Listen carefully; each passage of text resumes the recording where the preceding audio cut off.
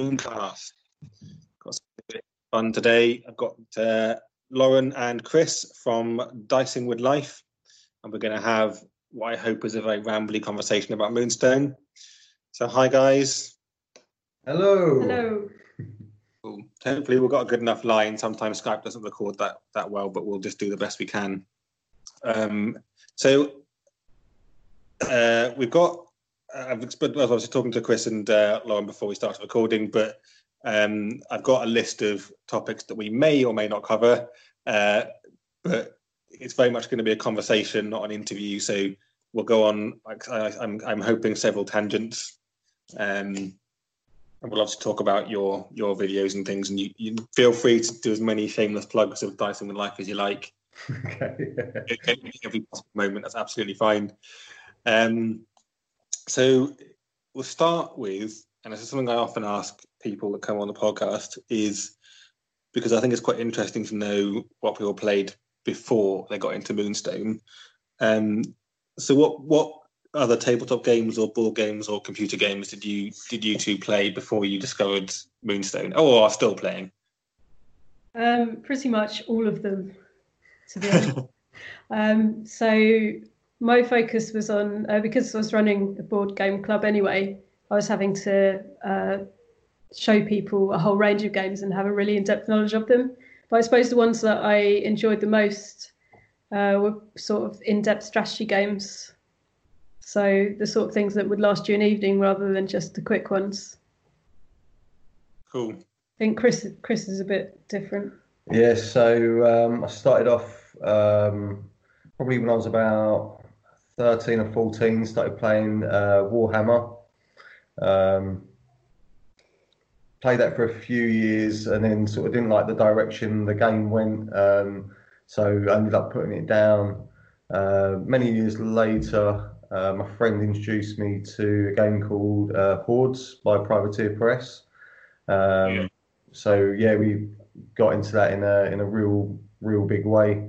And then I was started to play things like Pathfinder, the RPG. Fell in love with that. Become a games master very quickly. Started getting into all skirmish games, skirmish board games. Like things like Zombicide, Conan, Dark Souls, anything where you just like have something you get to crush enemies, basically. Collect loot, dungeon, that sort of stuff. But play a lot of different board games as well.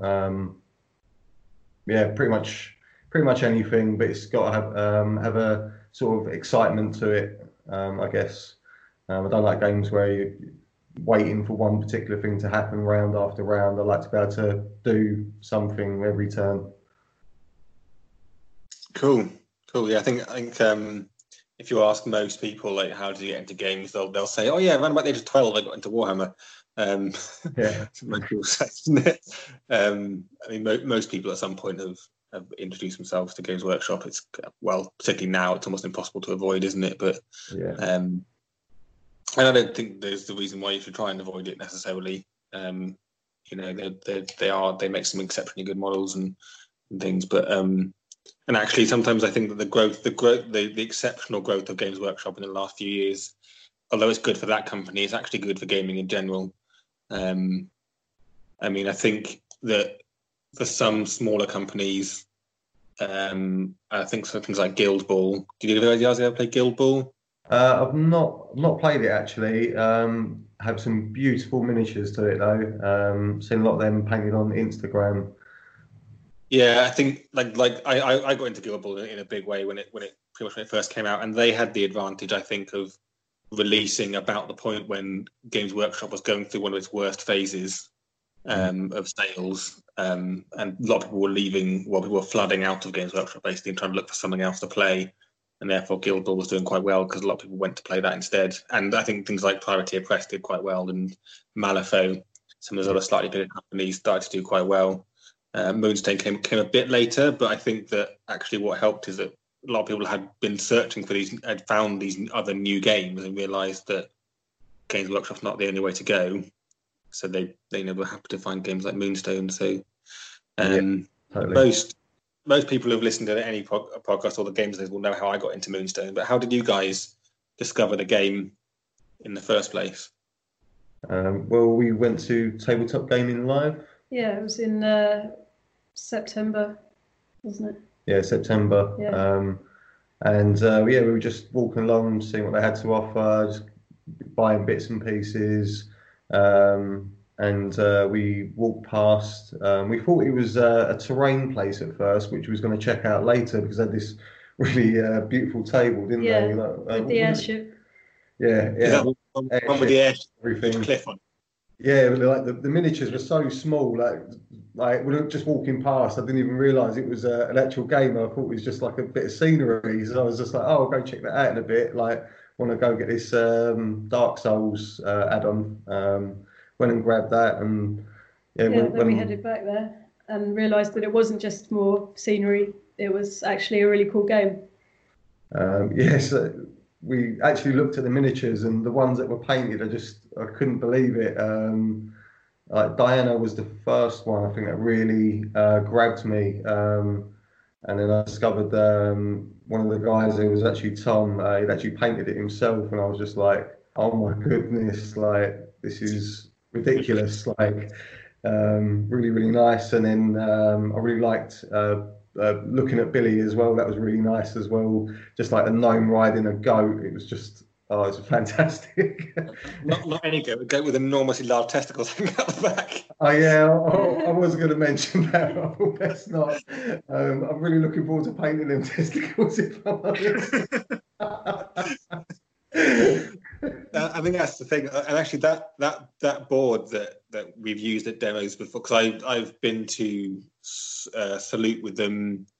I went with them to the Games Expo the first year and a couple of other events, and that board with the huge like cliff up one side and the river and stuff, that has attracted so many people to come over to the stand because you can see it from so far away and it looks amazing. They come over and then you get them into the game. I think that board obviously cost quite a lot to get made, but I think it's probably made back its money just in the appeal. Cool. It's quite a fun. It's a fun board to play a fun game on. It's quite a hard board to play a competitive game on because there's quite a narrow area to play on. And I don't play it anymore because it was when Tom came to an event in Norwich called Dicini. And he stayed at my house, and then in the evening we played a game on that board, and we recorded it. And I kept breaking bits of it. Oh, goodness. So I don't want to play on it anymore. I kept breaking the icicles on it. I got nudging him. I was like, Tom, I can't play on this anymore. I keep breaking stuff. Yeah, no, it's a good board. It's a tabletop. Is that the Tabletop Live? Is that in London? No, it's in. It wasn't it? It was Or was it? No, it was. Yeah, sorry, I go to so many of these events. That was Alexandria. Yeah, I couldn't get to that one. Yeah, no. The first time I actually met Tom at all was at the Games Expo 2 years ago, possibly 3 years ago. And then I stayed with him in a hotel for 3 days and demoed a lot of Moonstone. It was good. It was good. It was a good time. I do like those. Oh, you cut out a bit. Internet.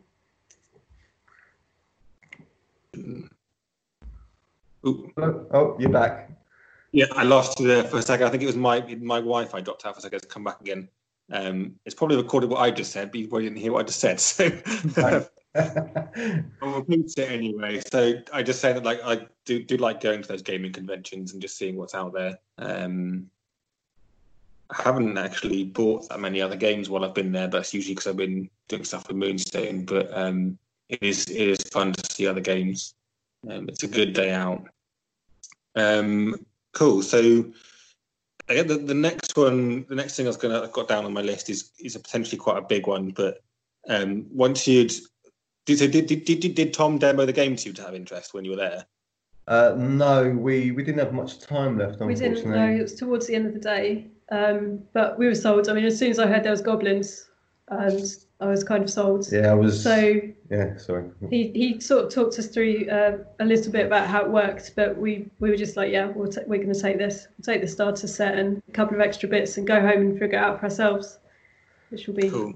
exciting. Yeah, so I just looked at the fairies and was just like, I want to be a part of this immediately. Like I've always had a bit of a soft spot for armies with that natural kind of look, and just the way they looked was really amazing to me. The other thing that really sold it, I'm really sorry, I can't remember the guy's name. I'm really sorry, whoever this is, but there was another guy with Tom. I think he was shorter and maybe wearing glasses. And Tom was literally just saying whimsical as much as he could to me, the word whimsical. And this other guy was just clearly being irritated by it. And that in itself was just like, I want in. Like, this guy is representing this guy. Richie. I want in. That's probably. I imagine that was Richie. He writes a lot of the narrative. Well, he wrote most of the narrative in the first book, and he's in charge of the narrative side of things. But yeah. Yeah, interestingly, it was the fairies that originally attracted me to the game as well. So I backed the original Kickstarter of the main game, and I backed it when I didn't know what the game was. I just backed it when I saw those fairies. I was like, yeah, I want that. I just want those models. Yeah. And it's interesting because with the fairies, because obviously they're on the really cool scenic bases, which are there completely, obviously intentionally, but the reason they're there is because the fairy models are so small. If you just stuck them on a base by themselves, they would look so tiny on a board that they'd look a bit silly, they'd get swallowed up by it. So that's why they're on those scenic bases. It really adds to them, though. Like, really does add to them, and even like fiddling around with the bases a little bit when they have the trees on as well. It makes it really, really, really nice. Actually, a lot of stuff you can do with them. Yeah. There's a lot of additional modelling opportunities with them. Yeah. And I've modelled some mushrooms on some of mine and things like that. Yeah. Yeah. No, the fairies are often, like, I think they probably sell best out of all the models that are in the range. Because even people don't buy the main game and just like, because occasionally at conventions you get people saying, no, I just want to paint models. I'm like, right, well, paint some fairies then, because they're amazing. Yeah. And they usually go away with a couple boxes of fairies, because there's not really, I have not seen any other model companies making models like the fairies. I mean, there are people that make decent human models and goblins and things, but I don't see fairies like that. No, there's a few companies that do miniatures for RPGs who have fairies, but they haven't quite got this particular fairy sort of look to them. They're just vicious looking.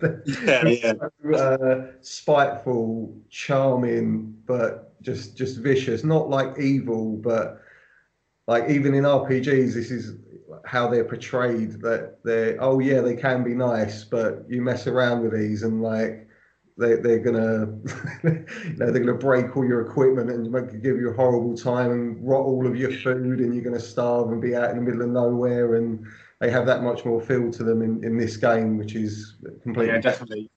And the fairies in Moonstone, like they're not evil. They just think they're better than everyone else. So they look at every other race like they're inferior. So they're not evil. They're just incredibly snotty and arrogant. Yeah. And obviously very, very tricksy. And I think that that's one of the things I think I really enjoy about fairies in particular is you might not win every game, but there's not many troops that are better for screwing over your opponent. I mean that's a lot of the time when I know I'm not going to win, which is a lot of the time with fairies, I'm just like, you know what, then it's going to be like this, and I will just hassle my opponents so much, and especially when you have like the whole bluff list, like the fairy bluff list, like either way something terrible might happen to them, and you just see the stress on their face, and it's just almost worth losing just to get the saltiness I guess. Some of the nasty stuff I've managed to achieve with fairies in the past has been just. Yeah. I think one of my I've mentioned this one before, but one of my favorite ones I've ever had is I used Silver Tongue to make Graddock cast Forgetfulness on Quarrel. I couldn't get to Quarrel to make him fire his crossbow at someone, but I could make him forget how to use it by making Graddock do it. Yeah, it's just dirty. Like, really is dirty. They are quite hard. I think they can be quite hard to win with. I mean, I won a tournament. A bit embarrassingly, my own tournament with them. But I think a part of the reason why I won it is because I played it, that tournament, which was feels like ages ago now, but it was when Diana had only just come out for retail. And anyone who hadn't backed the original Kickstarter didn't really know what she could do. And obviously she can do an absolutely horrific amount of damage if you're not careful. And just in most games, she killed at least 2 people, if not 3, by herself. Wow. Like the guy I faced in the final, he was using humans, and he was a good player. And I've played him a lot in Guild Ball. He's a really nice bloke called Ed. And his basic tactic and the rest of it had been charge Fritz up the middle and murder stuff. He tried to do the same thing. He charged Fritz up the middle, and I got the beginning of turn 2, and I killed Fritz in 1 round with Diana. Because I just kept stealing. I stole all his energy first, and then murdered him with it. Yeah, that's the way to go. It's definitely the way to go. I had a particularly amazing thing in the game the other day where I used Freya to kill Beast in a single turn. It was just this tiny little fairy who's a healer just ripped apart Beast. And I think I might have even had 1 or 2 energy left to play with after that. Did you just fizzle pop him to death then? Yeah. And he was forced to keep moving towards me by spending energy or be pushed off the table. So he's close to the edge as well. Oh, jeez. Yeah. Yeah. Awesome. Did you manage to bluff as well? Successfully bluff and get energy back as well? Oh, yeah. That's always really horrible when you do that. The worst time I've ever done that is I used Foxglove to do it, and I'd cast Atrophy and then managed to bluff it and got the energy back again, and my opponent almost cried.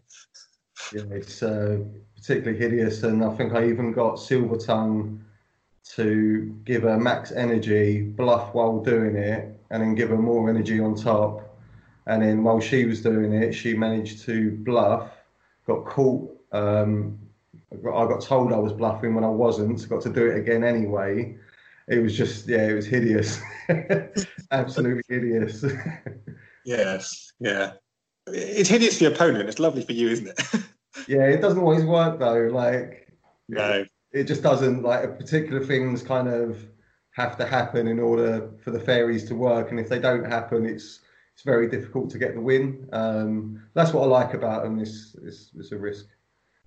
Yeah, I think because we've done a podcast before on some really strong builds, and there is a really strong fairy list which Tom calls the fairy DPS or damage per second list. Yeah. And it's basically based entirely around all the fairies that can do the most damage. And it's just, it is a bit risky because if you don't pull off a couple of arcane spells, then you're a bit screwed. But I think it's Diana, Foxglove, Freya, Gotchgut, Butterfingers, because he's got Fizzlepop as well. And I think, I forgot the name of the fairy again. The one with the little sword. Oh, Fencer. Mm-hmm. Because Diana and Foxglove can just do obscene amounts of damage. Freya can chip away at people. Butterfingers chips away at people. Gotchgut stops Diana dying. And if you're not sure, Silvertongue can just not Silvertongue. Fencer can just murder someone in combat. Yeah, which is really nice as well. It's basically the strategy of kill everyone first, get Moonstone second. Yeah, it kind of has to be the tactic with the fairies anyway, because if you have a lot of 4 deep Moonstones, you're generally not going to be able to dig them up. It will take 2 turns generally to dig them up, so better to let someone else pick them up and destroy them and pick it up yourself. Yeah, that's why one very useful character that's just been released actually is is Herbert Growbottom in the Rule of Roost box set, because he's a fairy, so benefits from all the fairy keywords, but he's not a weakling. Yeah, yeah. I noticed that he's the perfect little moonstone gatherer, and he's got that ability where he can jump to a forest as well within, is it 10 inches or something like that? Yeah, it's 10. Yeah, so he has to be in a forest as well, but he can plant I think it's in a forest. I can't remember his ability now. From one wooded patch to another, and he can make his own wooded patch as well. Yeah, he can. Yeah, yeah. So he's and also because he's also a goblin, so you can do some quite fun mixes, because there's goblins that can give energy to others. So you can bring a goblin that'll give him some extra energy, but you can have it as a mainly fairy list still. So he should be quite interesting. He offers something very different that fairies haven't already got, which is slightly more durable, and can pick up moonstones easily, but still have a lot of energy. So that was our first tangent. That was nice. So my next thing is, so you bought the game without a demo, which is brave, and then got it home, built the models. How did you find it? Anyone that's seen your channel and heard and seen you on like the Facebook groups, I know that obviously you both like it. But how did you find it when you first started playing it? Well, I think the first challenge was actually to build the models in the first place. We were used to putting together a variety of models, but these ones can be quite fiddly. The sculpts were all really beautiful though, so we kind of forgive it that, because I don't think there's a single model from Moonstone that I actually don't like. I can't think of one at all. All of them are beautiful. And so we kind of wanted to take our time to put everything together and make sure that it was as perfect as it could be. And then when we got stuck into playing, it was just really fun. I think we hadn't appreciated how random it would be. So you can't really, with the system for combat as it is, you can't really always tell which way things are going to go, which is a bit different to a lot of the other games that we're playing. And you could have this kind of plan up your sleeve of what's going to happen, and it just gets completely cancelled out by a random move that your opponent makes that you weren't expecting at all. So I think the randomness and the kind of differentness of it to other games was one of the things that hit us first off. Yeah, it has a very unique combat and sort of spell system. I think it's one of the things that will hopefully make the game last. So did you play with the starter set miniatures first, or did you break out with the fairy straight away? I think we started with... We played 3-player to start off with. So, because we live in a house with 2 other gamers, so we play a lot of 3 and 4-player games. Yeah. So I think we had goblins, humans, and... I think we got some gnomes, didn't we? Gnomes to start off with, yeah. Yeah, gnomes, and we just swapped them around and like tried them all out, basically, gave them a little test, and then just started adding... and as soon as I got sort of fairies, I've to be honest, I've not played much else, because I just want to like finesse them a little bit. But I think the next ones I'm really going to look at playing is probably Lesherbolt, I would say. Yeah. Well, if you can master fairies, Lesherbolt will seem easy in comparison. Yeah. I was saying that though.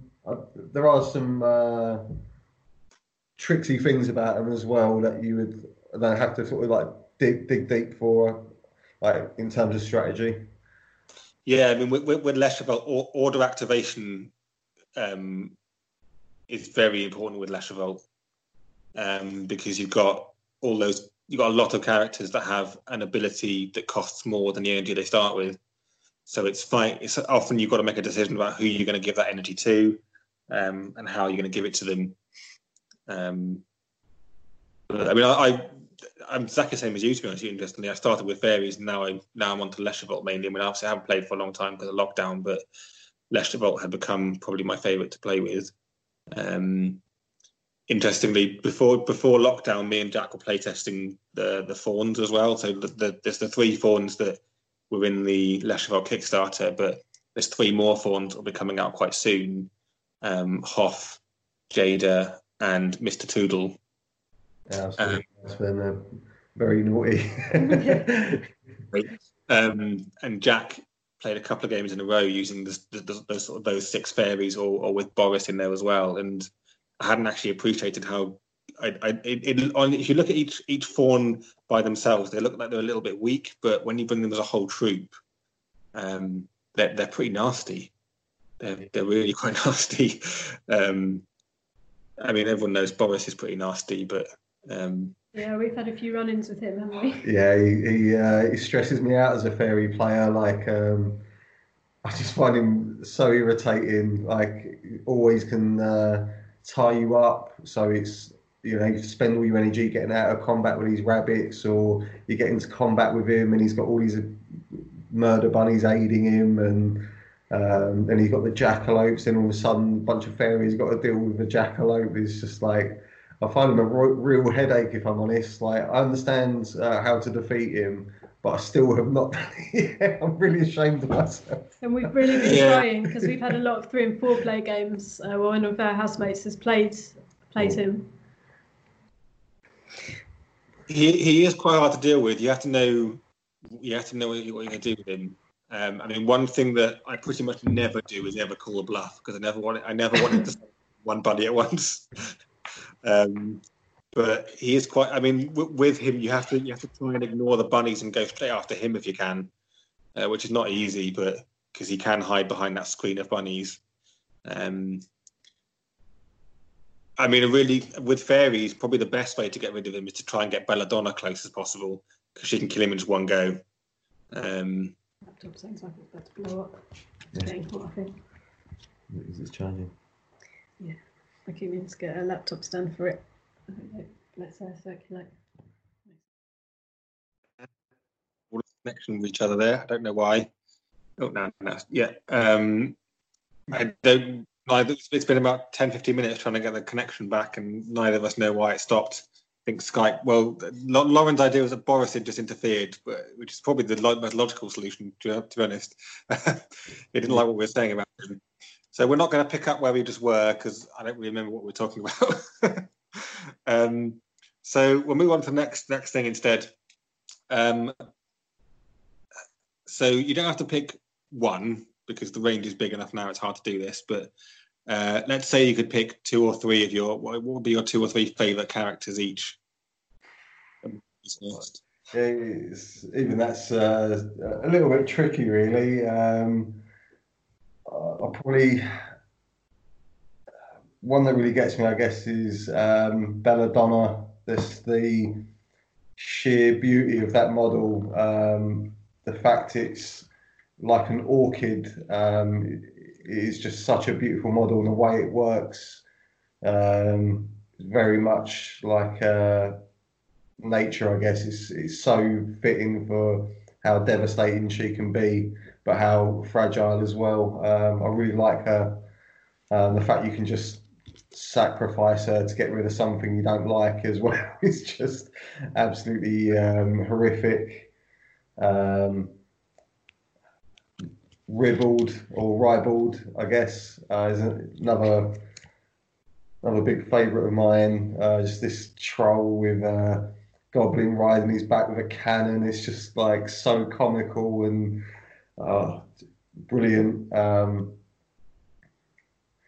don't know, the last one, I don't know. It's so difficult. Last one is going to be Dim and Dimmer, Bristlenose, and the Witches.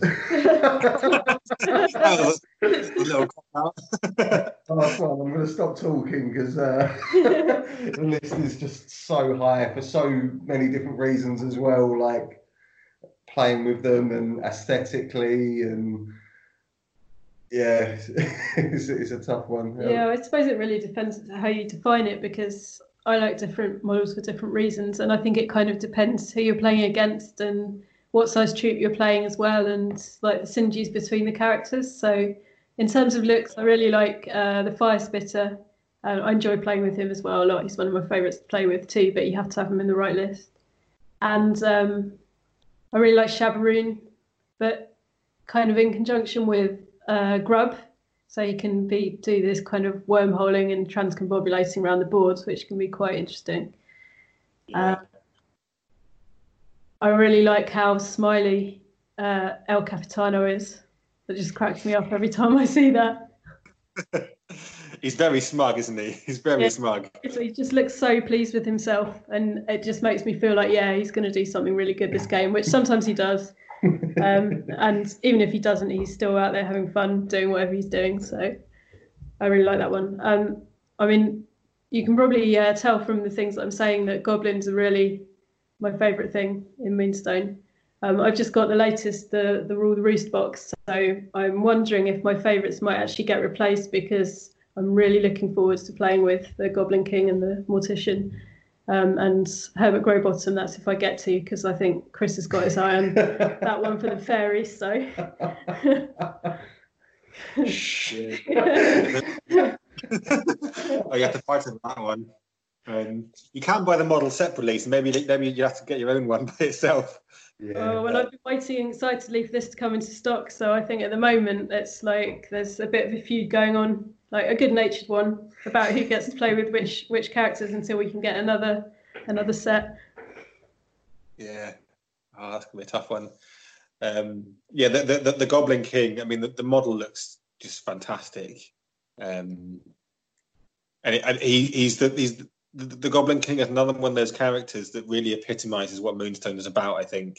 Like, he just looks ridiculous with his silly chicken hat on. Yeah.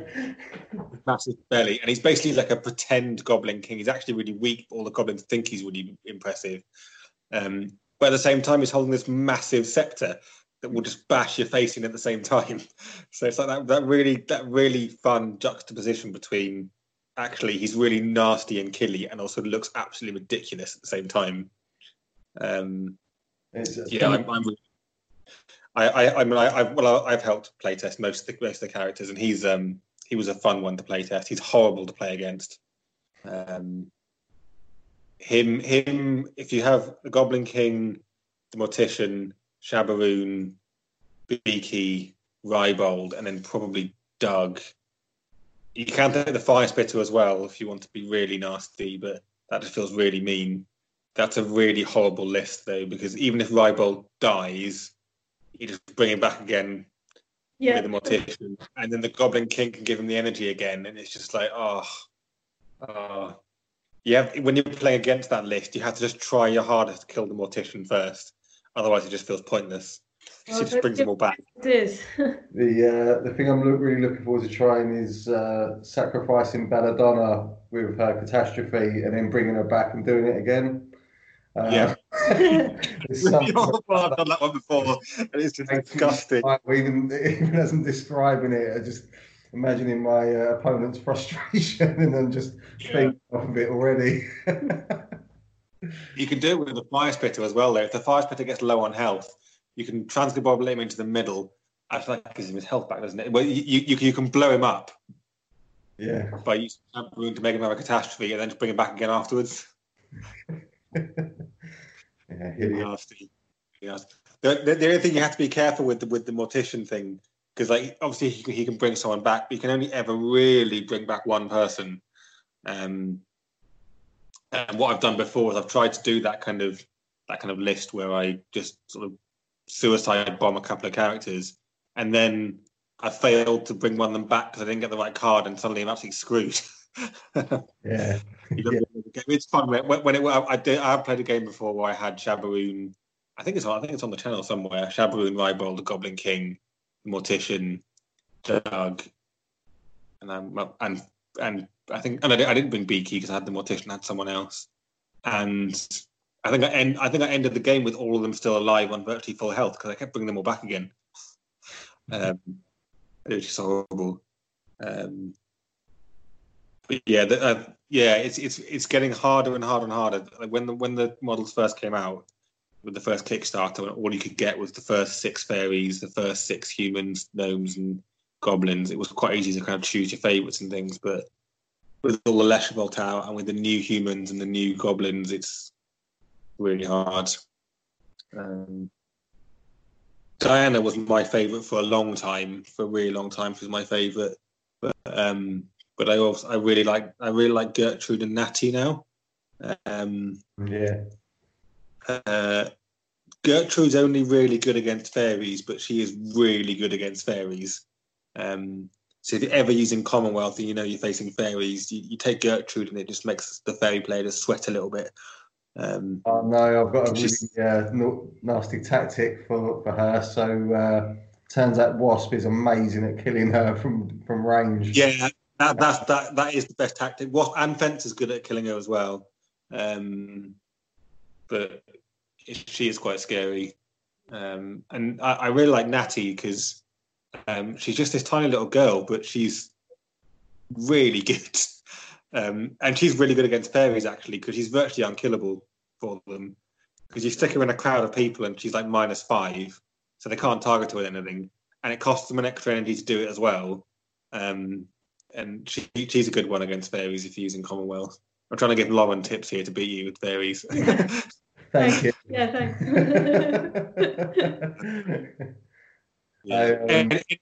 Anything that gets through evade is good. So actually, Grub is quite a good one because his bug spray gets through evade. Dim and Dim is another really good one as well, actually, because if you get him into combat with a fairy, they're probably going to die immediately because he'll get his signature off and just eats them. Yeah. In one go. Looking forward to giving him a try. I only got him a week or two ago, so we've just finished building all the new ones. So yeah. He'll be coming out soon. Maybe even tomorrow. I've got one as well. Munch and her goblins as well. The more sneaky goblins, because things like Boom Boom McBoom, just the fact just remove him immediately, just really, really useful. Yeah, definitely. He's pretty nice. He's not. He can be good against fairies, but he finds it hard sometimes to get his na off with their evade. But actually, and we've sort of talked about it before on the Facebook page, on the Moonstone group. Sorry, about the giant list. The giant list is quite good against fairies because they've got so much health. Yeah. Although the fairies are often getting the cards they want because of the high evade stats, they've got so much health to try and get through that by the time you've managed to kill one of the giants, you've got 3 of the other ones in your face. Yeah. So they're pretty good, and they're really good with Daniel because he can do plant the placard and move them all up a bit more, so you can just shuffle them up a bit further every turn. Cool. Right, the next one I've got is it's always interesting. I mean, we've mentioned a few bits before, but no one ever plays Moonstone for too long without having some ridiculously funny moments. Because the game is just full of funny moments. I wonder if either of you or both of you can think of some particularly memorable things that have happened. I mean, there's been a couple of memorable things I've seen in both your reports, which I've thought are hilarious. But any other ones that you can mention you think that are particularly funny more than anything? So I had Silver Tongue. And I can't remember what spell I was using. It must have been Whispered Secrets. And I basically just had all the reds. Like, I had all the reds in my hand, like maximum reds.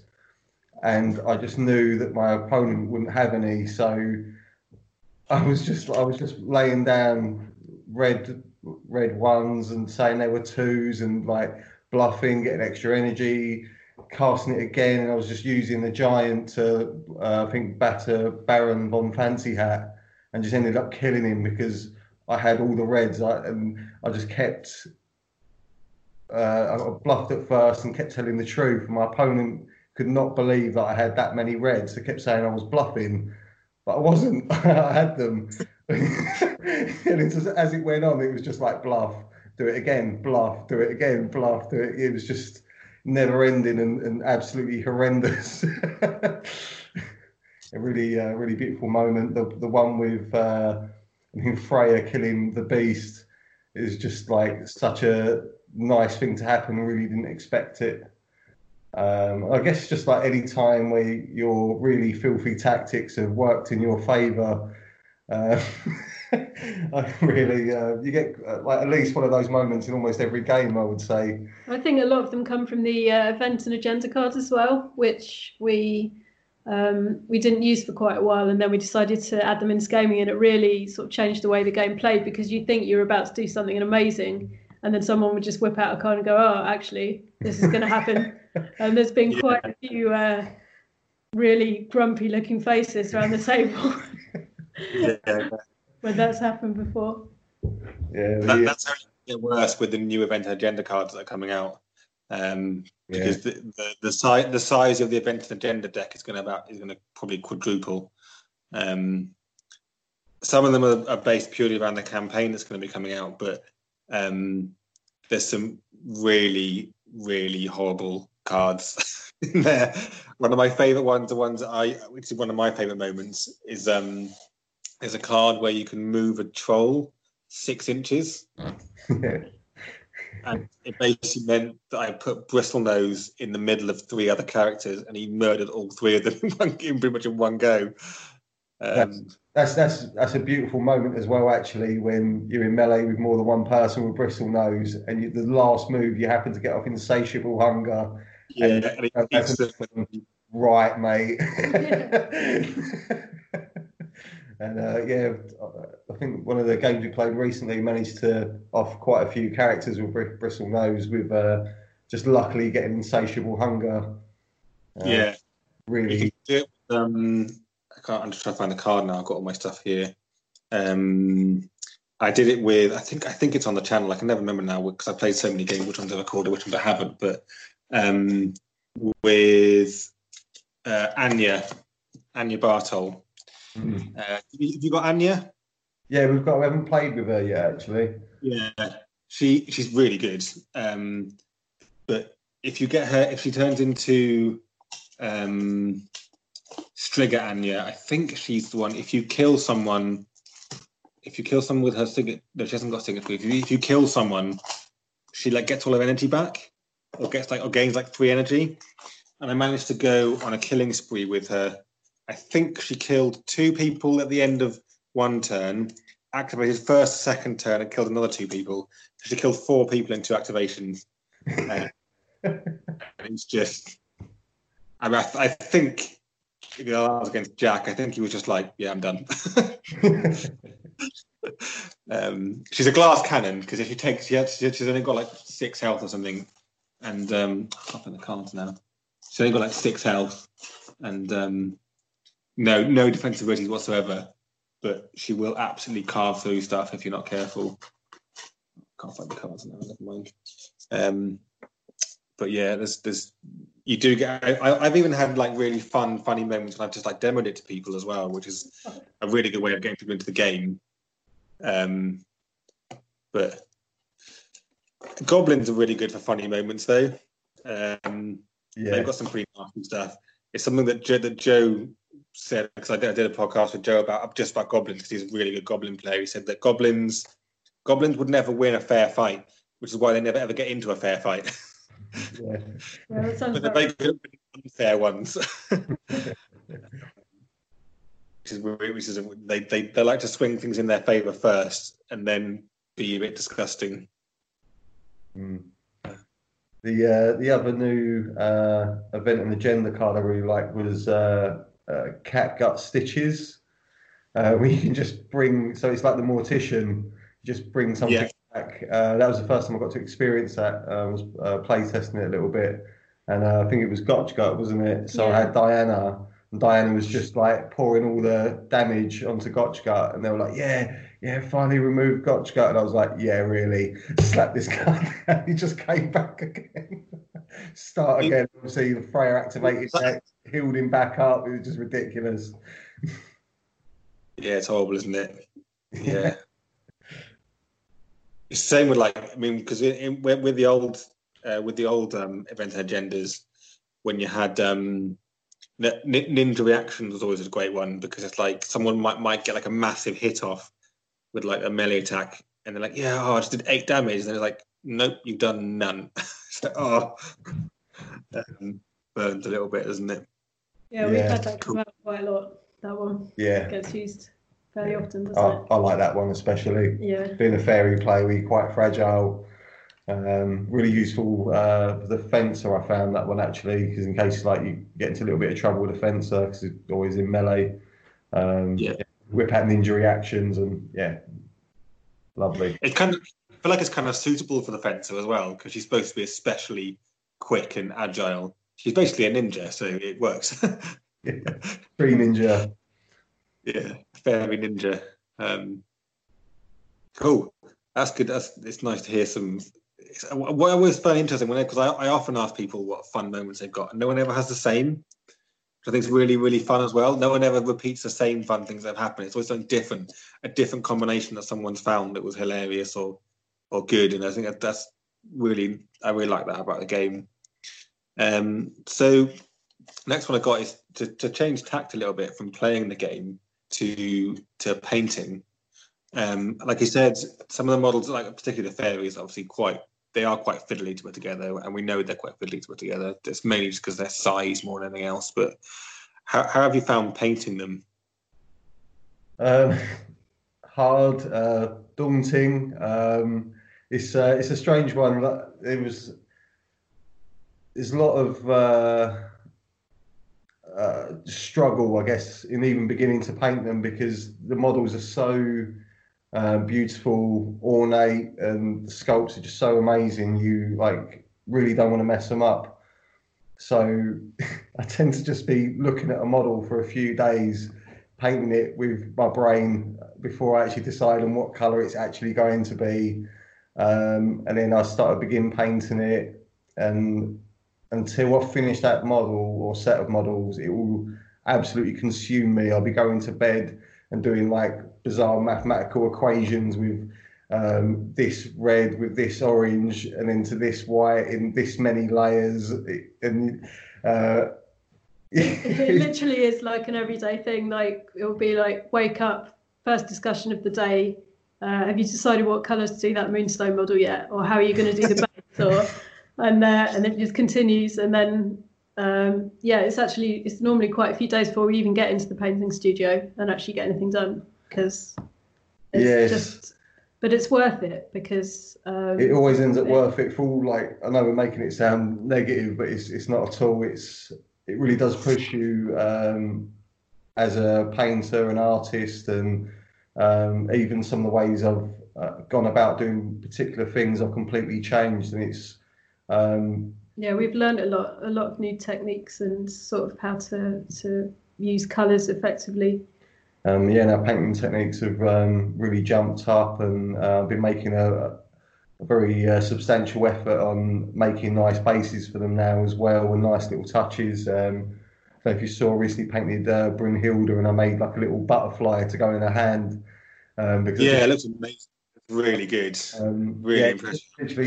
Literally took me a week to do that, because like I was painting the paint so wet I had to like leave it for an hour and come back to it and do a little bit and leave it for an hour and come back to it, and it's very frustrating. But when you actually get the end product, you're actually so like happy with it, and I was so happy when I finished it. I think I came in after completing it. Lauren was working, talking to her boss. I ran into the house. I'm just going, yeah, I've done it. It's like head banging and like fist pumping everywhere. Like, I've done my masterpiece. I've done it. I look over at Lauren, and she's just like, on a video call. My boss. I was like, oh my God, I'm so sorry. My boss appreciated it though, so it worked out. It was fine. Yeah, even making that little butterfly must have taken me about 3-4 hours, like all in all, and it's really fiddly and complicated, but it's so worth it in the end. Like it really is, and even some of almost every model I paint, like the next one I paint becomes my favourite for some reason, because I've spent so long looking at it and like making friends with it, I guess, and trying to understand the character that I see within the character. Yeah, it always becomes my favourite, and I really enjoyed painting you actually. That was really really good, and I just couldn't resist but put you in a lovely pink. That I really saw that. tickled me. I was It's quite realistic, and laughing that's why we're. when I was doing that. But I think that Daniel's probably one of the most simple models that there is actually of Moonstone. He's not got a lot of stuff on him really. Funny enough, because I mean, a lot of people know the story behind the model. Obviously, it's based on me, and but I got to help. It's one of the models I got to have a big input into the design of the actual model, and I actually designed all his rules. Obviously, Tom is in charge, so he sort of tweaked some, and we play tested it, and he went to a few iterations. But we had a big discussion, me, Tom, and Richie, about whether to put any writing on his placard or leave it blank. It took us about 2 weeks to decide whether to have writing on it or to leave it blank. And I'm really glad we left it blank, because some of the stuff people have put on it is hilarious. Yeah, the challenge, some of the signs, I was just reading them and just absolutely wetting myself. It was so funny. Like everyone had something different to say, and it's absolutely brilliant. Absolutely brilliant. I think that's one of the nice things about painting, is that everyone is so into it. So you can post what you've been doing on the various social groups, and people will give you feedback, and they'll tell you what they loved and maybe what you could change or do differently, but never in a negative way. It's always a really very positive and supportive kind of painting discussion, I've found. Yeah, really nice, because you can always get that. Yeah, the Moonstone. I mean, we're possibly going to talk later about the community, but the Moonstone community in particular is probably the friendliest gaming community I've been part of, I reckon. I mean, Warhammer community sites are just horrific to try and be a part of sometimes. Some of the trolls on there, but we've not really had that with. I mean, I think what helps with Moonstone, it's still a small company. So there's only really me and Tom and Richie that kind of, well, Tom is obviously the one I think he's the owns the company, but there's still a very personal touch in it, and that still kind of comes out in like the Facebook page. Like Tom replies to most people's posts. Yeah.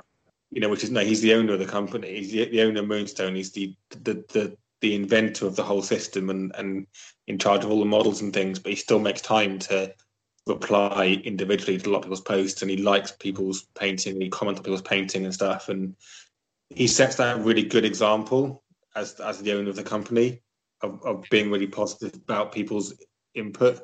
I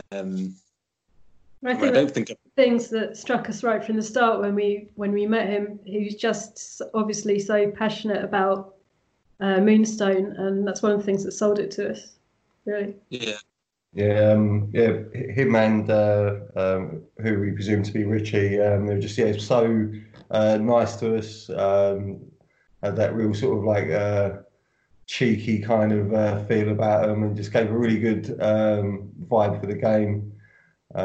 Yes, we just got it immediately. And to be honest, even if the game was terrible, which it really isn't, it's worth getting, as you said, for the miniatures anyway. I was quite happy to give these miniatures a paint.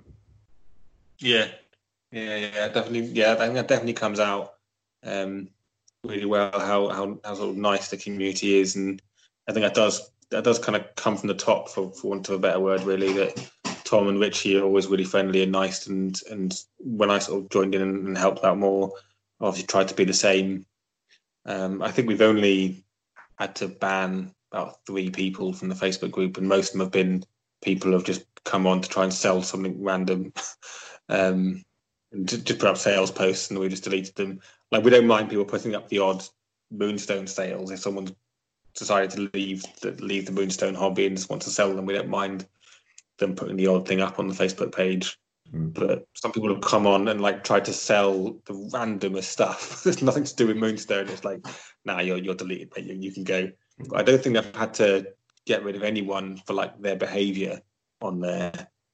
So that's really good. Yeah, Um, everyone's really polite. And I think the other really interesting thing about this game, and I don't know whether it's because it's fresh or there isn't there's no established like meta, so to speak, for this game. Like a lot of different options will work, and what I tend to find with some of the other things is this is how you play this faction or team or whatever. You need to have X, X, and X models, or there's no point you turning up because you're not going to win. It has that attitude across a lot of different tabletop games, and I kind of, it kind of takes the fun out of the game. Whereas this, yeah, there's just no real established meta. Like there are things that work a lot better together, but people can pull things off with different sets of models.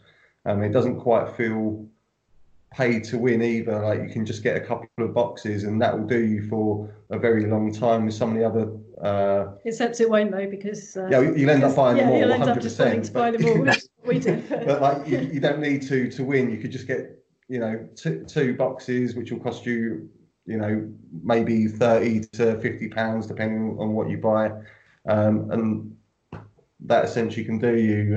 With some of the other games, it's like, right, you need this £150 model. You might even need two of them. You need like 6 units of this and 2 units of that, and and all the equipment and certain size boards and all that kind of thing. yeah. So it kind of, them sort of games sometimes feel a little bit play to win, but this really doesn't have that vibe, and the no say enforced meta, so to speak, is really really refreshing. yeah, and I mean it's really nice to hear you say that actually, because that's something that something that Tom worked really hard at the beginning when he was first developing the game, and it's something that we've tried really hard to keep up. We don't, and it's actually it comes down to just obscene amounts of playtesting. I know we do slightly less playtesting on models now because I think we don't need to do as much because we kind of know the game better. But I remember Tom saying when he was doing the first Kickstarter, when he was releasing the first lot of fairies, gnomes, and humans and goblins, he reckons he did about 200 playtest games before the models had their final iteration. And that includes playtesting things like the melee deck the first time round and the arcane deck and things. But most models go through several iterations of playtesting. So we've done a lot of playtesting of models, and what I think's been good as well is that Tom's not been afraid to update models a little bit when they have appeared too strong. So, for example, like C6 Stew, when he first came out, he was he was far too good. He was, I don't know if he was changed by the time you two started, but he had melee 4, arcane 4, 3-inch range, loads of additional damage. He just I used to take him, he'd murder Fancy Hat in 1 round of combat, which was just ridiculous. And his signature move was too good, and we basically just made him. We just tweaked him down a little bit, and now he's still good enough you'd want to put him into troops, but not OP. But I do like the fact that any changes Tom has decided to make to characters have been play tested. So we play test the changes before they're introduced. We don't just change things and go, that'll be okay now. They still get play tested 3 or 4 times. And there are only ever minor tweaks. I don't know. Like you guys said you didn't play Guild Ball, but Guild Ball used to completely change characters, change the entire card to try and make it more even. And it's like, well, it's not the same character now. And the other thing you said about being able to buy a troop box and being able to run with it, again, that's very specific in the design process. That every troop box, the 3 models in every troop box, are supposed to play together. So that's the whole point. That does actually make the game really easy to sell. You say to someone, "You just need these 3. These 3 work well together. That's all you need to play." Yeah. So the troop boxes are designed to go together, which is nice. Cool. Did you do any paint? Did you do any of the painting, Lauren, or does Chris do most of it? Chris is the painter. I have painted and I've been painting for a long time. But when I was introduced to Games Workshop, actually, as a teenager, that's when I started painting. But I don't have always have the time or the ability to paint. I've got a disability that causes problems with my hands and my arms and shoulders. Well, all of me basically. But obviously that's what you need for painting. So sometimes I'm not able to. So I like to give it a go, but I haven't actually finished a Moonstone model yet. I've got 3 of them, 3 on the go at the moment, which is the Fire Spitter, El Capitano, and Diana.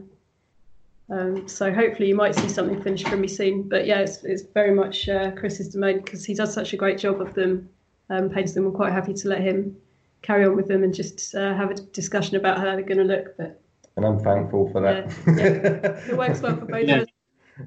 Yeah, those discussions are really useful because I mean my wife has absolutely no interest whatsoever in gaming at all and thinks that I'm a little kid for playing it.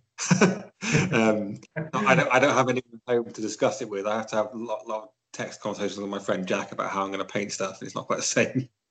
Yeah. Cool. So the next thing I was going to get on to is a chance for you to go ahead and plug yourselves, which is basically how you found recording the game and the process. Some of the basically just a chance for you to talk a little bit about Dicing with Life. And I've not really got any questions for you, really. It's just go ahead and say whatever you like. Okay. Well, maybe how you started and stuff, but go ahead with it.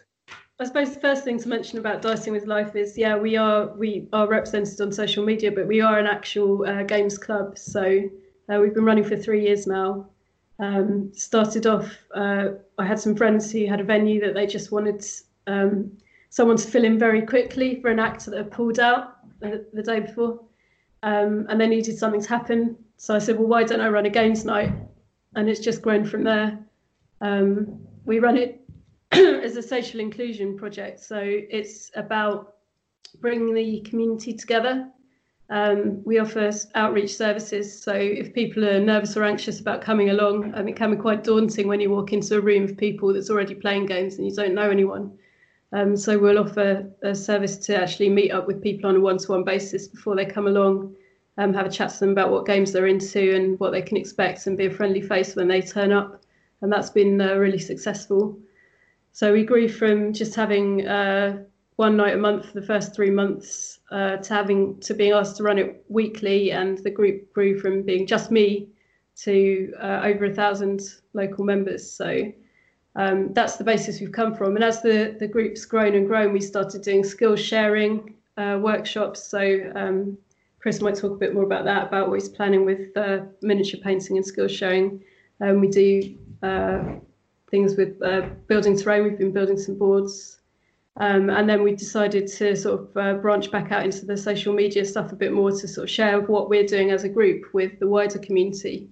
Because I think there's so much enthusiasm for gaming locally and wider, and particularly for games like Moonstone, which is one of the games that we've chosen to focus on and really push because we think it's such a great game. It's accessible, it's easy for people to pick up, and you don't have to invest that much money into it. One of the things about our games club is that we want it to be accessible to everyone and for games to just be shared and be fun. It's not about politics or who likes what. It's about everyone just coming together and sharing their love of gaming, and it's worked really well, hasn't it?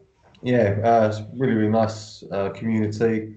So we're looking at starting a second night up. Basically, we do actually have a venue. We were due to start the week that lockdown started, actually. Yeah, so. The lockdown occurred the day before we was going to do our first night, basically. But what we wanted to do at this one is focus a little bit more on competitive gaming, not so much in necessarily a competitive way, like more in like a fun way, but we also wanted to run tournaments and things like that as well. In terms of skill sharing, we do things like 3D printing, painting, and one of the things I'm really looking forward to doing is having like maybe a game like Zombicide, where the people who come to the club actually paint the miniatures themselves, and that's like a community painted board game for the community. I just think that'd be kind of nice that like all the people go there and have a part in setting this up basically, and bringing a little bit more life to the table. Yeah, we've got lots of events that are planned that have just been put on hold for a bit, but they'll be upcoming soon, and that's kind of been reflected over into what we're doing with the social media. So we really wanted to share Moonstone more widely, and we have so much fun playing it, and we love building the boards for it, and Chris loves painting all the characters. So we decided that would be a good one to start with the YouTubing for, just to share that with as many people as possible and let them see what a great game it is. 100%. Awesome. I mean, that sounds absolutely fantastic. That sounds, good one, basically.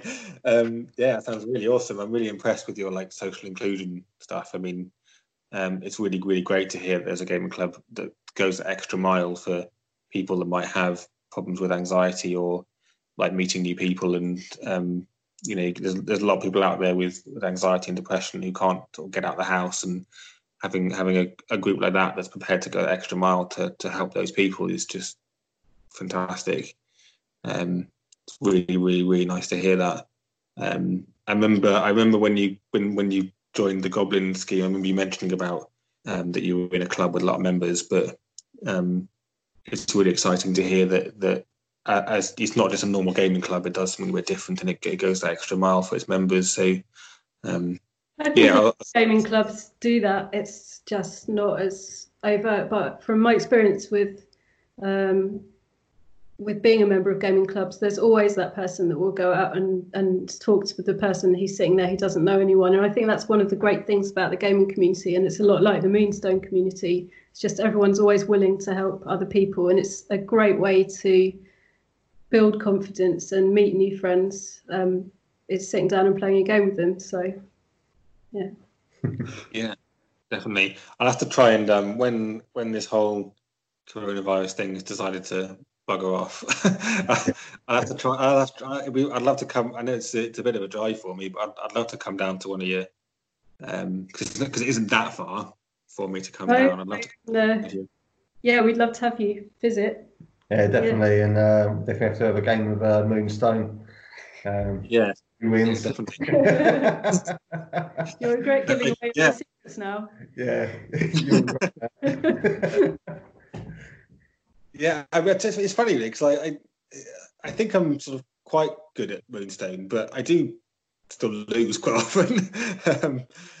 It was the funny thing about when because obviously I played with my friend Jack a lot, and he's an interesting person to play games against because we played Guild Ball together as well, and when we started playing Guild Ball, I beat him like the first 15 times we played, and then it became really even. Then it was like really, really, and actually I found it quite hard to beat him after that. It was the same with Moonstone. Like I beat him probably quite comfortably the first 10 times we played, and then I don't know if something just clicked in him or he just got a few other things. Now when we play, like quite a lot of our games end in draws. Because we actually just find it, and we've had a couple of games where we've been in like sudden death turn 8, and we've gone just leave it there because both the tactics we're using are really sound, and we can't actually beat each other. But the first time I played Tom, I actually beat him, which I like to remind him of quite often. I would as well. Yeah, I think I would. Actually, me and Tom are quite evenly matched. Joe, who I played at a Bristol tournament, he beat me quite comfortably, and I think he beats Tom quite a lot. He's a very, very good player. Yeah. But actually, you know what? The thing with Moonstone, though, is like I think part of it is because I do a lot of play testing, so don't necessarily use the same troop that much. But particularly when I'm playing a tournament, I do kind of go a bit ultra competitive, not in a nasty way. I don't like to win because people don't know the cards, for example. So I'll always try and help my opponent in terms of giving them the information they need about my cards. But if I'm not playing in a tournament, I don't particularly care whether I win or not. So I think one of the things as well, which again I've almost certainly mentioned before in previous podcasts about that's different with Moonstone and other games, is you have to develop a relationship of some sort with the person you're playing against. Because you're not just rolling dice to see what's happened. Because you're trying to read their body language with the cards they might be playing, and you're constantly having to read your opponent. I was actually joking with the guys the other day that I might play wearing a mask next time in the box, because they always know. They always know when I'm bluffing. But then maybe you can use that to fool them at some point. You just need to learn your poker face, and then they'll think you're bluffing, but you're not, or they'll, that is a way of, because I remember there's another guy. I mean, I haven't played with him again for a while, obviously because of coronavirus. But another guy that's been on the channel a few times. He said to me once, Dan, but you never bluff. And then I played a game where I bluffed almost every time because he thought I didn't bluff enough. At the end of the game, I told him, I got through about 6 bluffs in that game. Yeah, it's really funny because when you play against the same person, you really have to think about what you've done with that person before and how they've reacted to some of your reactions. It becomes really funny to play against the same people. Yeah. Which we've been doing a lot of, obviously, in the last few months. So. Reading each other's body language, and just sometimes they know when I've got a trick up my sleeve, when I move like a fairy in a certain way and I've just got a big grin on my face, and then I'm not even going to start in this battle, so I'm just going to leave you to do whatever you want to do. Sometimes that threat of just being a bit of a git will just like get them to leave you alone. I played one game where I didn't even come into combat with anyone because everyone was like, I don't want to fight him because I won't be able to finish what I start in a single round, and he's just going to do so much stupid stuff to me that I'll just leave him alone instead. And there you go. It just makes my day easier. And I was just really fragile alliance in moving these models around, going, "Oh, I'm sort of in range. Shall I leave them? Shall I initiate it?" And yeah, it's quite interesting. yeah, definitely. I think it's and actually that's one of the things interesting about playing a tournament is you can't do that with your opponent. And actually, whenever I've played 3 or 4 tournaments, and I've run 4 tournaments. I've only played in one of the ones that I've run. But when you play in a tournament, you have to kind of fall back on the maths, basically. You have to fall back on what is the possibility he's actually got that, because you can't try and read your opponent. You can't. They might have a big smug grin on their face and not be bluffing because they're actually just being silly and not. And I was surprised when I played one tournament how much people called my bluff, and I thought, do I look like someone that's lying all the time? So I constantly calling my bluff, and I just almost never did. And I was like, there was one, but the last game I played against the guy I had my fairies against humans, and he called bluff almost every time I played it. And I was like, by about turn 3, I was like, dude, if you've not got a hint yet, I'm probably not going to bluff. But by that point, I'd killed 4 out of 5 of his troops and made a little difference. Yeah. We do have that with one of our housemates, don't we? So when we play 4-player games, he will just say bluff. It's just constant bluff, isn't it? And then Chris will keep pulling out his reds, and the fairies will keep doing terrible things. But somehow our housemate always seems to win. And it's like the other day, I think it was the game we filmed, wasn't it? And like 2 of or it might be the one that I wrote up, but 2 of the witches, he was playing witches, and 2 of them just died really early on, and he still won. No, he didn't. I won that one. Did he? Yeah. Oh. Yeah. The games is all kind of meld into one. Yeah, I know. You play a lot of games. It's hard to remember, isn't it? It's definitely hard to remember. He does win an awful lot. He does. In very random ways. Or draws with me. Yeah, or draws with Chris. But that's normally because he and Chris have set up a sneaky alliance. Oh, for sure. Yeah. But that's also a really fun thing to do. And that have you seen the campaign rules yet? Have you tried the campaign at all yet or not? I think we've seen them, haven't we? Is this with the yeah? Is it? I don't want to say too much because I don't know what people know, but so is this for the alternative event and agenda cards? Is it that campaign? Yeah, so basically, yeah. So the new. I mean, most people, because I filmed it and sort of talked about it. So I think Tom was quite open about it. But basically, in the next book, there's going to be a way of playing a campaign. And in the campaign, basically, you play. You don't play as a troop, so you don't have to. You don't pick goblins and have to play as goblins the whole time. You play as a wizard, and you're basically hiring the troops. So you can play as any troop you want in any game. You don't have to pick a character and play as them. You're this person controlling people instead. And what you can do in the game is basically it's all open in terms of screwing over your opponent. It's all open in terms of making alliances and then breaking them. I promise not to hurt you in this game, and then just murder them anyway. yeah, it's happened quite a lot with us. Yeah, so it's quite sort of fun because you can make alliances and then keep them and then break them whenever you want halfway through a game and things, and you can literally beg, borrow, and steal. You could take them. Well, if I give you a moonstone, will you not attack this character in this game? And I go, yeah, of course I won't. And then you can kill them anyway. We had nothing is binding. So our housemate made alliances with two other people who were going to play, and was basically just going to pick whatever one he felt best went with his troop. So he's just securing two alliances just for the sake of getting one, just so he could pick between them. And it's just that's bad, man. That's real bad. It didn't work for him though, because that fails if the two people know you've done it. We only knew about halfway during the game, I think, about halfway through. But I was all right with that because I think I won that one. So gangs up on me. Yeah. That happens quite a lot.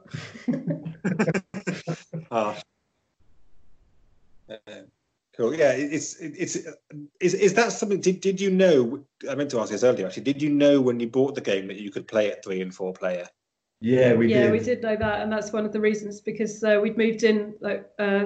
Everyone who lives in this house met through the games club, so we're very gaming heavy in this house. So having games that we can play with all of us is a big selling point. Cool. Yeah. That is often a good selling point in the game. Actually, people will say, "Oh, when I say you can play it 3-4 player, they're like, oh, that's amazing. I've got a couple of friends who would like to do that." And obviously, 4 player in particular it's so different playing a 4-player game to playing a 2-player game. Yeah. I think that's one of the things that we found is the way that you choose troops and the kind of synergies that you have, and whether you're playing 2-headed giant or all versus all, it all really impacts on what you're playing and how you play. Yeah. The list building in this game is incredibly interesting because if you were to look at hordes like Warhammer, 40k, whatever, the less you take, the easier it is to build a list. And in this game, it's just the complete opposite. You are just stressing because you're like, right, if I take this one, I can do this, this, and this. But then, I won't be able to do that because I haven't got that model. And so you just have to kind of really think carefully about, what 3 models you're going to take, and that really adds to it as well. Like sometimes I've been sitting there for about an hour and a half, deciding between am I going to take Belladonna or Foxglove, what's going to benefit me the most, or it's really, really interesting. I found it very strange compared to all the other games I've ever played. I suppose it's also we don't really know who's playing what in advance, so when you've got options like everyone's going to be playing something completely different in a 4-player game, it's a bit different to knowing I'm going to face fairies, and Chris generally knows I'm going to bring out goblins, so yeah, we generally know what factions we're going to play, but we always present the models after we've set out the table. Right. So we've got like a blind draw. We kind of find that quite interesting. Some of the things you can do, and sometimes it makes alliances much more worth it compared to other times, whether they've got the same faction and different models or a completely different faction. So. You get a lot more mulligans to call for the Moonstones as well, which has caused some interesting thing. So we'll sort of keep rolling them and going, no, I don't like that mulligan. Someone says mulligan, and then you get to like the final mulligan, and the spread of the Moonstones is terrible, and the Gnomes players going, yes, this is really great for me, and you're stuck with it because what I've done. Yeah, I mean, in a tournament, you have to kind of do it like that. But we often, like, if we get a couple of mulligans and it's not going, I often just kind of give one a little flick, kind of the middle, and then because we're only ever playing like friendly games, we often just move a couple to make them easier. I have tried using, because Tom did create, because there was a lot of people are always in one of two camps really with the way the Moonstones are dropped. Most people like the Moonstone drop, and there are a few people who like there to be a set way of dropping them. Yeah. So literally, like Tom created some maps where there's specific points on the board where you put the Moonstones at specific depths, and they do kind of make the game fairer in a sense that it's literally, for a two-player game anyway, it's completely equal where you are. But me and Jack have found that we don't like it as much. I mean, we obviously mainly play two-player because you then don't have the benefit of who's deploying. You don't have that decision to make about, do I choose deployment or do I choose the initiative, because it's the Moonstones in the same place. And that's a big part of the game, really, particularly in two-player. Obviously, in three-player, you don't have the same kind of initiative stuff, but in two-player, it just feels a bit weird. The Moonstones actually drop in, and even the way they arrange themselves, I find so interesting about the game. It makes every game you play different. The tactics you have to go about collecting them has to change. You know, sometimes they're really clustered together. So do you just pour in there first, try and dig them or run away? Or do you just stand there and guard them and smash your opponent? Or if they're well scattered, maybe it's not worth you getting into combat. Maybe it's worth you to dig up, 3, and then you fight over the fourth one because your opponent's got 3. Maybe it's so one-sided that one character is going to win, so then the other players have to kind of fight over what's left over, basically. It really makes for interesting games, and it does kind of make it hard to win if it's not in your favour. But that's what I like about it. I think the remove from play option, once we've heard about that, that changed things up a lot. Whereas before you'd be running around trying to protect your Moonstones. Now we have a lot of instances where people just grab Moonstones and then run away off the boards and just sit there for half the game with their Moonstones, happy that no one else can get them. So that's changed tactics up a bit. That was obviously a tactic that I don't know, the gnome player in your last video. Who can blame him though? Who can blame him? Like no, it's the way to win the game, isn't it? So,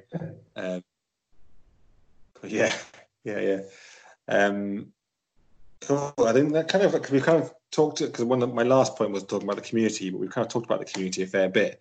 So the last one I've got, Chris, is something that I think it was you that mentioned it. I can't remember which one now, about the narrative in it, the narrative of Moonstone. So was there something in particular you wanted to say about it or ask about it, or? So I just wanted to say that I just love it. It's just so brilliant. And say that the 4 of us in the house, whenever when we got access to book 2, everyone come and sat in my bedroom and I read it out to them like a story, and it was like, I just felt like a granddad telling like this story to all my kids or something. It was really strange, but it's really really quite beautiful. Like the way it's written, it's really charming and like whimsical, but it's got really dark undertones to it. Very much like your old sort of fairy tales. It's just it's really, really nice. We really enjoy it. I suppose it was more about talking about what involvement do you have in that. Obviously, we know that you helped with the Brother Daniel or you kind of led on the Brother Daniel, but do you have any involvement with the narrative? Like, how much input do you get into that? Yeah, so Richie is in charge. Is kind of in charge of the main story arc that goes through. It starts in book 1, is going to continue in book 2 with the Leshbot. He's kind of in charge of that story arc. I'm basically I help with kind of input on ideas. In terms of I'm trying to where to go next. So like in book 1, so in the hardback book that you can get now, Richie was the one that led on the narrative, the main narrative through that, and then they got a few other writers. So when you read through the book, you'll see there's a few other people that have written bits. I think Tom's dad's written some. Tom's did a few bits. I mean, ultimately, Tom is the person in charge of Moonstone, so everything goes through him. He generally speaking, he's pretty happy to leave Richie to do what he likes, because he does have amazing ideas and his writing is lovely. Sometimes Tom has to tweak things here and there, but he doesn't really interfere too much with the narrative. And then more recently, it's been about a year now, but Richie found us another person, someone called Susie, who's now doing some of the writing as well. Richie's kind of guiding the narrative, but she's doing some more of the writing as well. She's I really like her writing. And then I do some, I just kind of do some random bits and pieces. I basically said to Tom once that I'd like to do some writing here and there, and he's like, yeah, that's fine. So I steered clear of the main narrative. I kind of said I don't want anything to do with the main narrative, because I don't want to dilute it or affect it. It's your thing, Richie. I would like you to keep doing that, but I'd love to do something like the character bios and things like that. So I've written probably almost a dozen of the character bios for the characters coming in book 2. Lovely. So I've written I wrote Brother Daniels. I also wrote Kavanagh as well, because Kavanagh, the model is not based on anything, but the name Kavanagh is my friend Jack, who does all the gaming with me. His name's Jack Kavanagh. Right.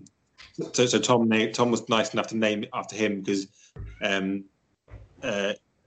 he obviously had a huge part in a lot of playtesting and the channel with me and promoting the game. So Tom was happy to name a character after him. So I also did Kavanagh's bio as well.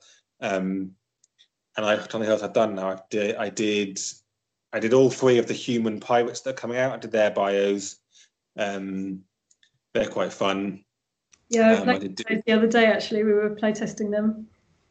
Yeah. So I wrote I think my favourite one that I've done, Brother Daniels was nice, but Brother Daniels' bio was part of a short story that I wrote for the Leshbot Kickstarter. I did it as just a fun little thing to put in the Kickstarter, and I used a bit of it for Daniel's bio. Just fun. But actually, I think the one I was most proud of, I think I did it on the podcast. It was one of the little stories that I read was the Powder Monkey one, which is called The Drunken Monkey Stance. Yeah. It's an instruction manual on how to be a drunk monkey fighter. And I was like, everyone needs that. Even if they don't play Moonstone, everyone needs to know that. Yeah, I thought it was quite funny, and I quite liked doing that one. So the other big involvement that I've had in terms of that. So I mean, basically, when Tom hires artists to give artwork for new character, he gives the background on a character. He's got an artist that does the artwork, and then he hands it to the sculptors. He's got a few people working with sculpting. What Tom does, he sends me and Richie the initial sketches for our input, and he also sends us the initial renders for the 3D models, and we give our input.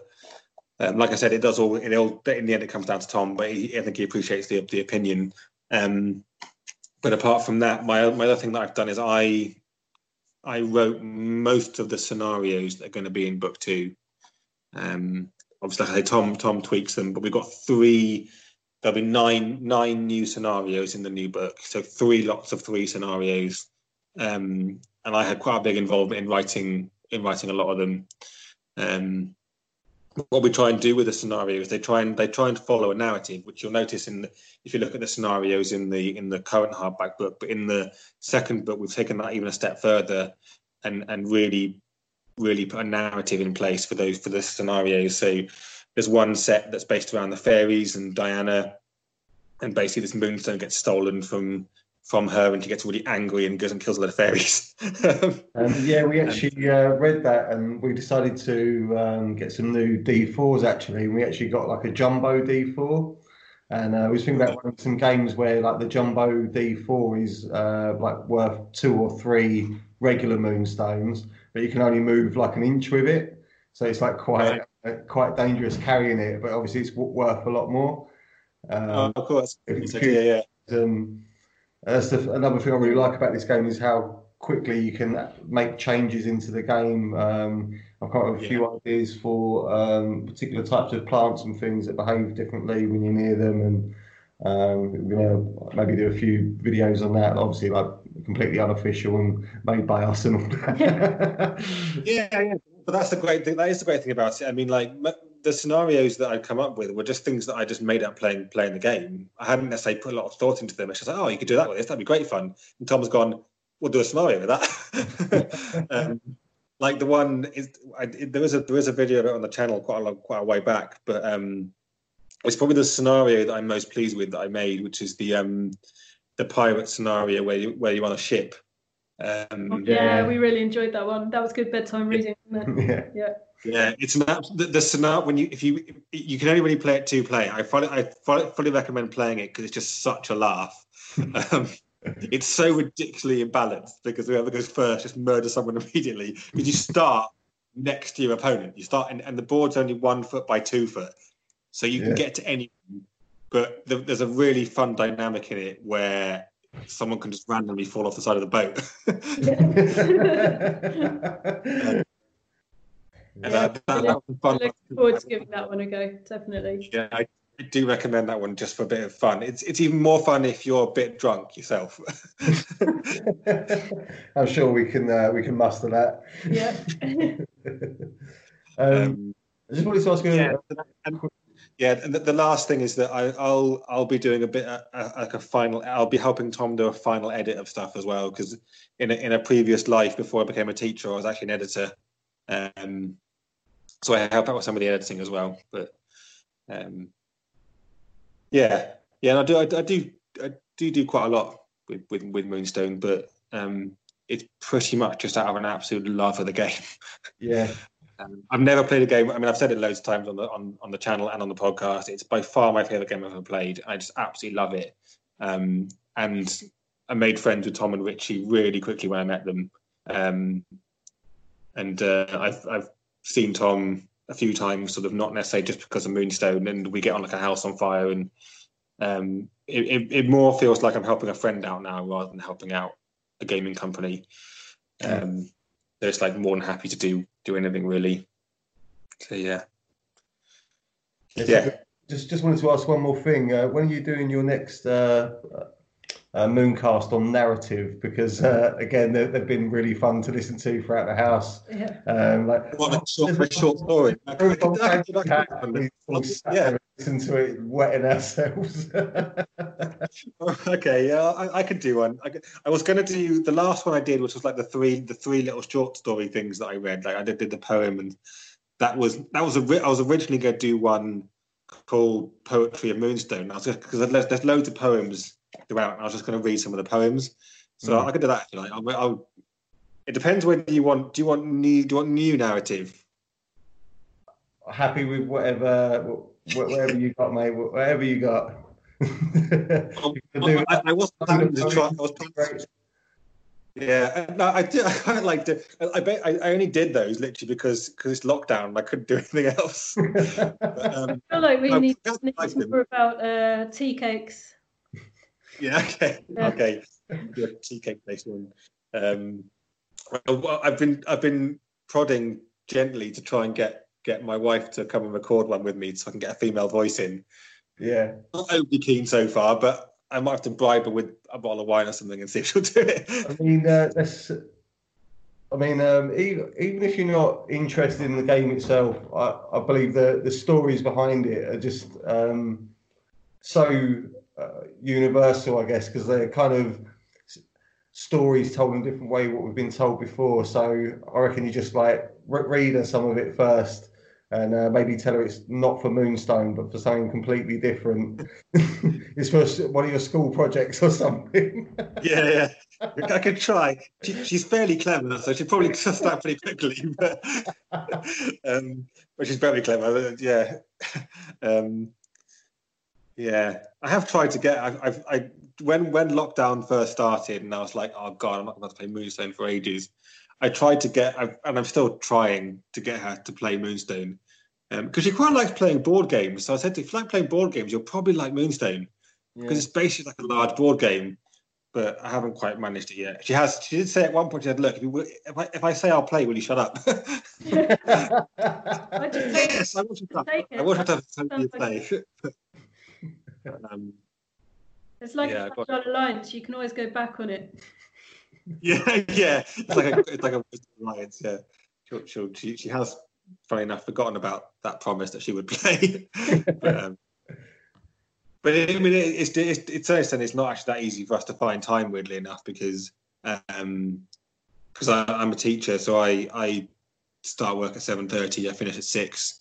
I work weekends. I work in my evenings. She works in a children's home, so she does shift work, and we have 2 small children as well. So it's quite hard to find time to do anything, to be honest. But I would like to give it a go. But, I'll definitely do it. Like, in a couple of years, your kids will be old enough to start playing with you. Well, yeah, definitely. I mean, whether my wife likes it or not, they are definitely going to be gamers. My daughter loves painting models with me. A couple of days ago, actually, she said, "Can I do some painting?" It was just me and her, because my wife had taken my little boy out to visit some friends, and she said, "I'd like to do some painting." I said, "Oh, what painting do I do?" "Oh, can I paint some models, Daddy?" And I've got loads of like 40k models lying around that I either don't care about enough or never going to paint. So I gave her a whole load of like blue horrors, and she was just laughing. And I was there painting my own models, and she was painting with me. So I've already got her with the painting, and because I'm a teacher, I'm now starting to teach her to read as well. So as soon as I get the reading in, when she learns to read, it's going to be Moonstone all the way. Yeah, beautiful. And that's really her only barrier to it now, is that she can't read the cards. So I got once she can learn to read, I think she'll want to play it anyway. But yeah, I'll definitely be getting my children into it, whether my wife likes it or not. It's tough. I'm gonna get her into it. Yeah. Oh yeah, no, but yeah, no, I'll definitely. I'm glad you enjoyed me reading the narratives. I'll definitely do another one as you like them. If nothing else, as a thank you for coming on the podcast with me. I'll read them. I'll find a couple of narratives to read for you. Definitely.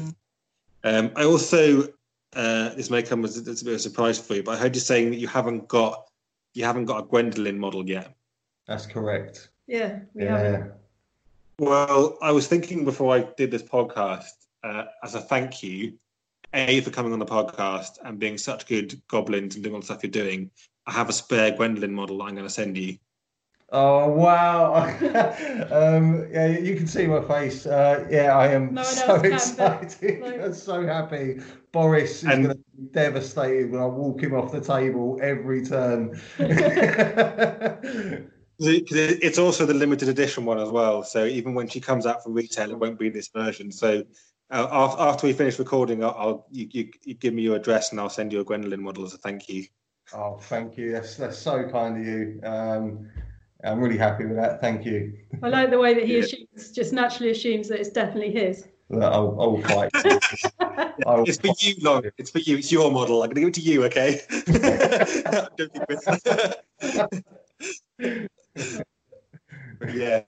Yeah. Cool. Well, I think we'll wrap it up there. I don't think that's been almost.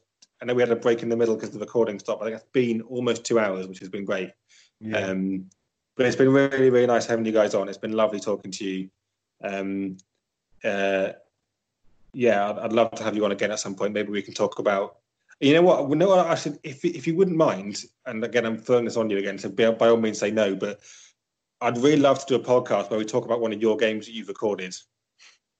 Yeah, definitely do that. Yeah. So it doesn't have to be anywhere near as long, but I quite like discussing battle reports. It'd be nice to discuss one that I've not done.